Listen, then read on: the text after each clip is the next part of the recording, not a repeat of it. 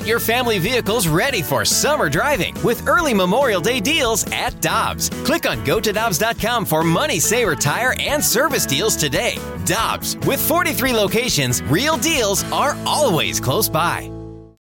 When you need mealtime inspiration, it's worth shopping Kroger, where you'll find over 30,000 mouth-watering choices that excite your inner foodie. And no matter what tasty choice you make, you'll enjoy our everyday low prices, plus extra ways to save, like digital coupons worth over $600 each week. You can also save up to $1 off per gallon at the pump with fuel points. More savings and more inspiring flavors make shopping Kroger worth it every time. Kroger, fresh for everyone. Fuel restrictions apply. Get ready for winter driving at Dobbs Tire and Auto Centers with super deals on tires, including up to $200 on new Goodyear tires, plus oil changes, brakes, batteries, and more. For value and savings, click on GoToDobbs.com today.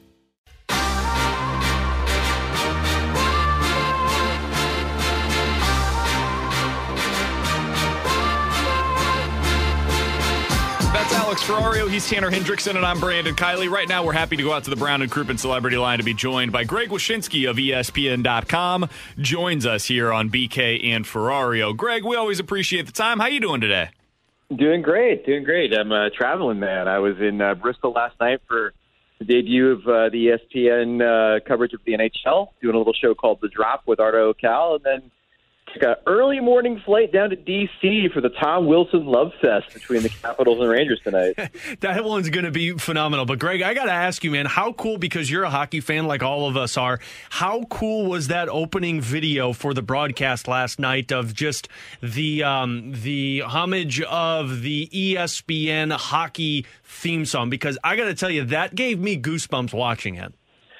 Gives me goosebumps too, man. And you know, one of the real joys of the rights going back to ESPN, besides obviously being pretty advantageous for your boy, is is just the amount of nostalgic joy that I didn't anticipate would come out of hockey fans. I mean, I knew for myself, you know, I grew up at a time watching NHL Tonight with Buccigross on ESPN2 and loved the theme song from all the video games and stuff, but it's almost like a switch got flipped for hockey fans in the U.S. where they hear that song and they, you know, see Steve Levy and Barry Melrose in front of the arena in Tampa and stuff. And it kind of just harkens back to, you know, the intensity of like the Red Wings and Avalanche rivalry and stuff like that. And back in the day when ESPN covered the sport on a regular basis. And, you know, we're back in that day now. It's just really exciting as someone who's now been with the company for 4 years to see just the complete escalation in the amount of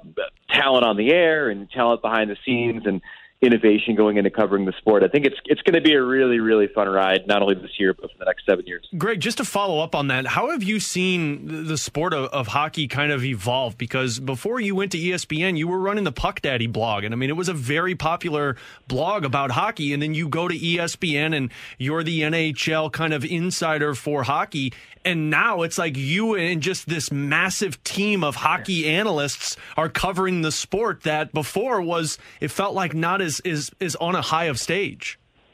Yeah, but you know, I think my hiring at ESPN was kind of a harbinger of things to come. I'm not saying that like I'm the reason we've got the rights. I'm saying that when I came over, the edict was we want to cover hockey in a way that's going to make more hockey fans. You know, we don't want to do it where it's simply just here's what the GM said about this trade that could happen kind of stuff. We want to talk about things that the fans are talking about, the controversies, the big stories, telling stories about the players off the ice, you know, getting into fan culture more than had been really done at ESPN.com and on the air.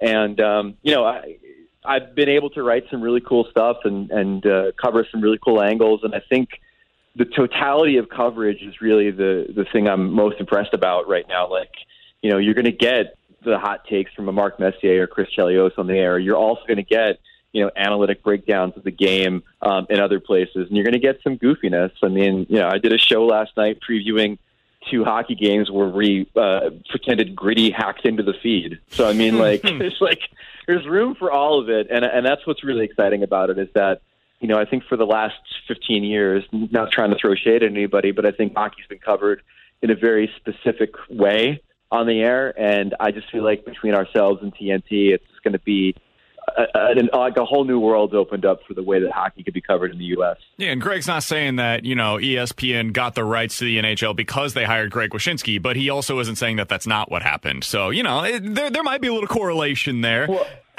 there's nothing Gary Bettman likes more than me. The guy who does tequila shots with his referees and gets fired and stuff. So, I'm sure. Sure, I'm reason number one we have the right. That makes sense. Yeah, I figured as much. We're talking with Greg Wyshynski of ESPN and ESPN.com here on BK and Ferrario. Greg, we did want to ask you about the Blues, who I know the NHL season technically opened up yesterday, but for us, the season doesn't actually begin until Saturday, which is a strange scheduling quirk with the way that things have happened. What are kind of your early season projections for this team? Because I've been frankly surprised by the amount of national analysts that I've been reading who aren't even picking the Blues to make the postseason this year. Where are you at on with this team? Yeah, I think that's weird. I have the Blues in the wild card. I do think that they're a playoff team. There's a clear separation between the top four teams in the Central Division and the rest of the division, in my opinion. I think that Colorado, Minnesota, Winnipeg, and St. Louis are all a cut above Dallas and a cut above Chicago, which is a pretty heavily hyped team. I'll admit to being surprised if Chicago meets the expectations that a lot of people are placing on them. I just think that they still have a lot of holes in that lineup, and I don't think that they're a very well-coached team. I do think the Blues are a well-coached team, and I also think that the moves that they made at the forward position and bringing in Buchnevich and bringing in Brandon Saad were very shrewd. I think a healthy Colton Parayko makes this team exponentially better. And look, I made the joke last night that Jordan Binnington is now the Toronto Maple Leafs of goaltenders, where he dominates in the regular season but can't win a playoff game. And, I mean, that's kind of how it is right now until proven otherwise in the last 2 years of his postseason career. But the man knows how to win a regular season game. And it's a competitive division, but I would be surprised if the Blues missed the cut. Greg, I want to talk about that Binnington one because on the Athletic article a couple of days ago, I think they had him ranked. I think he was like in the third or fourth tier. He was like the 13th overall goaltender in the NHL. And that kind of surprised me. Are you a little surprised at how much he has dropped off in terms of the national view? Because, yes, he has struggled in the playoffs, but he had a 30-win season post-Stanley Cup championship. It just seems like he's kind of this tweener right now for goaltenders. Yeah, I mean, I think part of the problem is that the bar was set so high in his first season, unrealistically high. I mean, he just had some of the most torrid months of any goaltender in the last 25 years. So lift him to the Stanley Cup and, winning on the road in a Game 7 and all that stuff. I mean, it just set the bar unrealistically high for what he is. And what he is a known commodity. I think that, goalie rankings that have him outside of, say, like the top 15 aren't really being fair and don't really factor in some of the things that the goaltending community factors in. When I start doing these rankings myself, and we had a goalie tandem ranking that published a couple weeks ago, that wasn't all that kind of the Blues, mainly because of the backup goalies' deficiencies versus anything about Binnington. But the goaltending community, especially the ones that follow the analytics of goaltending, will tell you that there are things that Binnington does that are very good. And I think, in a top 5 in the league kind of way when you get inside the numbers. So especially, I remember talking to one goalie analytics expert who told me that Binnington's play within 1-goal games, either the Blues up by 1 or trailing by 1, is amongst the best in the league in the regular season. So I think when you get inside the numbers, they're better than what his traditional stats will tell you. But still, obviously, is never going to be the goalie that he was in the Cup year. I mean, that's just unrealistic. Greg Wyshynski is our guest for another couple of minutes here on 101 ESPN. Greg, I wanted to ask you about James Neal because he is kind of the unsung addition for this team. We've talked ad nauseum about Brandon Saad and Pavel Buchnevich and what they can bring to the Blues. James Neal is the last piece in that top 9 in terms of the forward lines for the Blues. What have you seen from him in the last couple of seasons, and what do you think are realistic expectations for James Neal this year with the Blues? Well, it's anybody's guess. I mean, changes in scenery are always good for veteran players. And, there was a time when you can count on James Neal to score 20 goals in a season pretty regularly. I mean, he had a streak of a few years in a row when he was doing that. The thing I like about this move, though, and him coming in as kind of a PTO player is I love a hungry James Neal.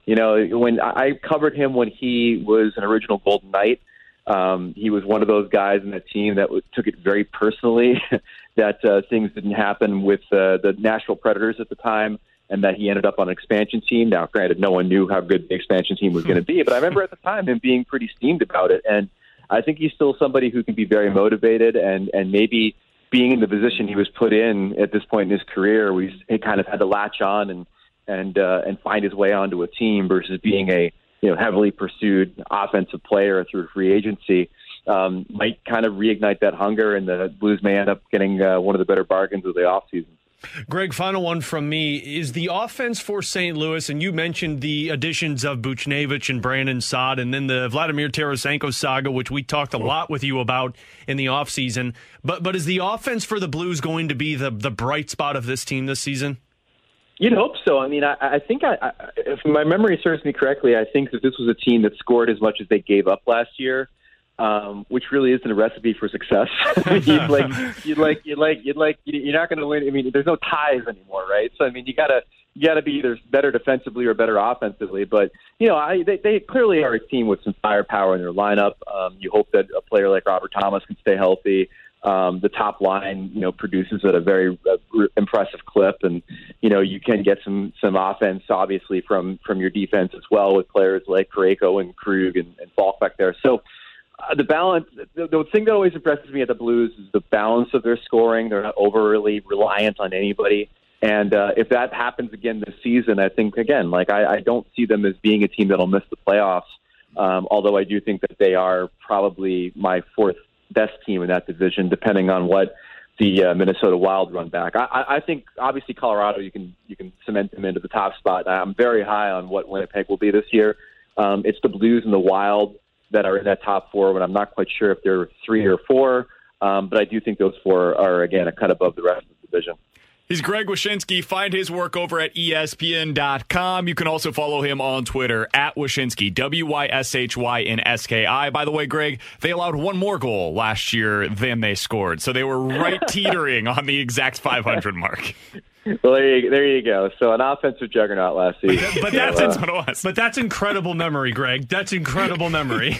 It's one of those quirks that only Greg Wyshynski would remember. Greg, you're the best, man. We'll talk with you again soon. Anytime.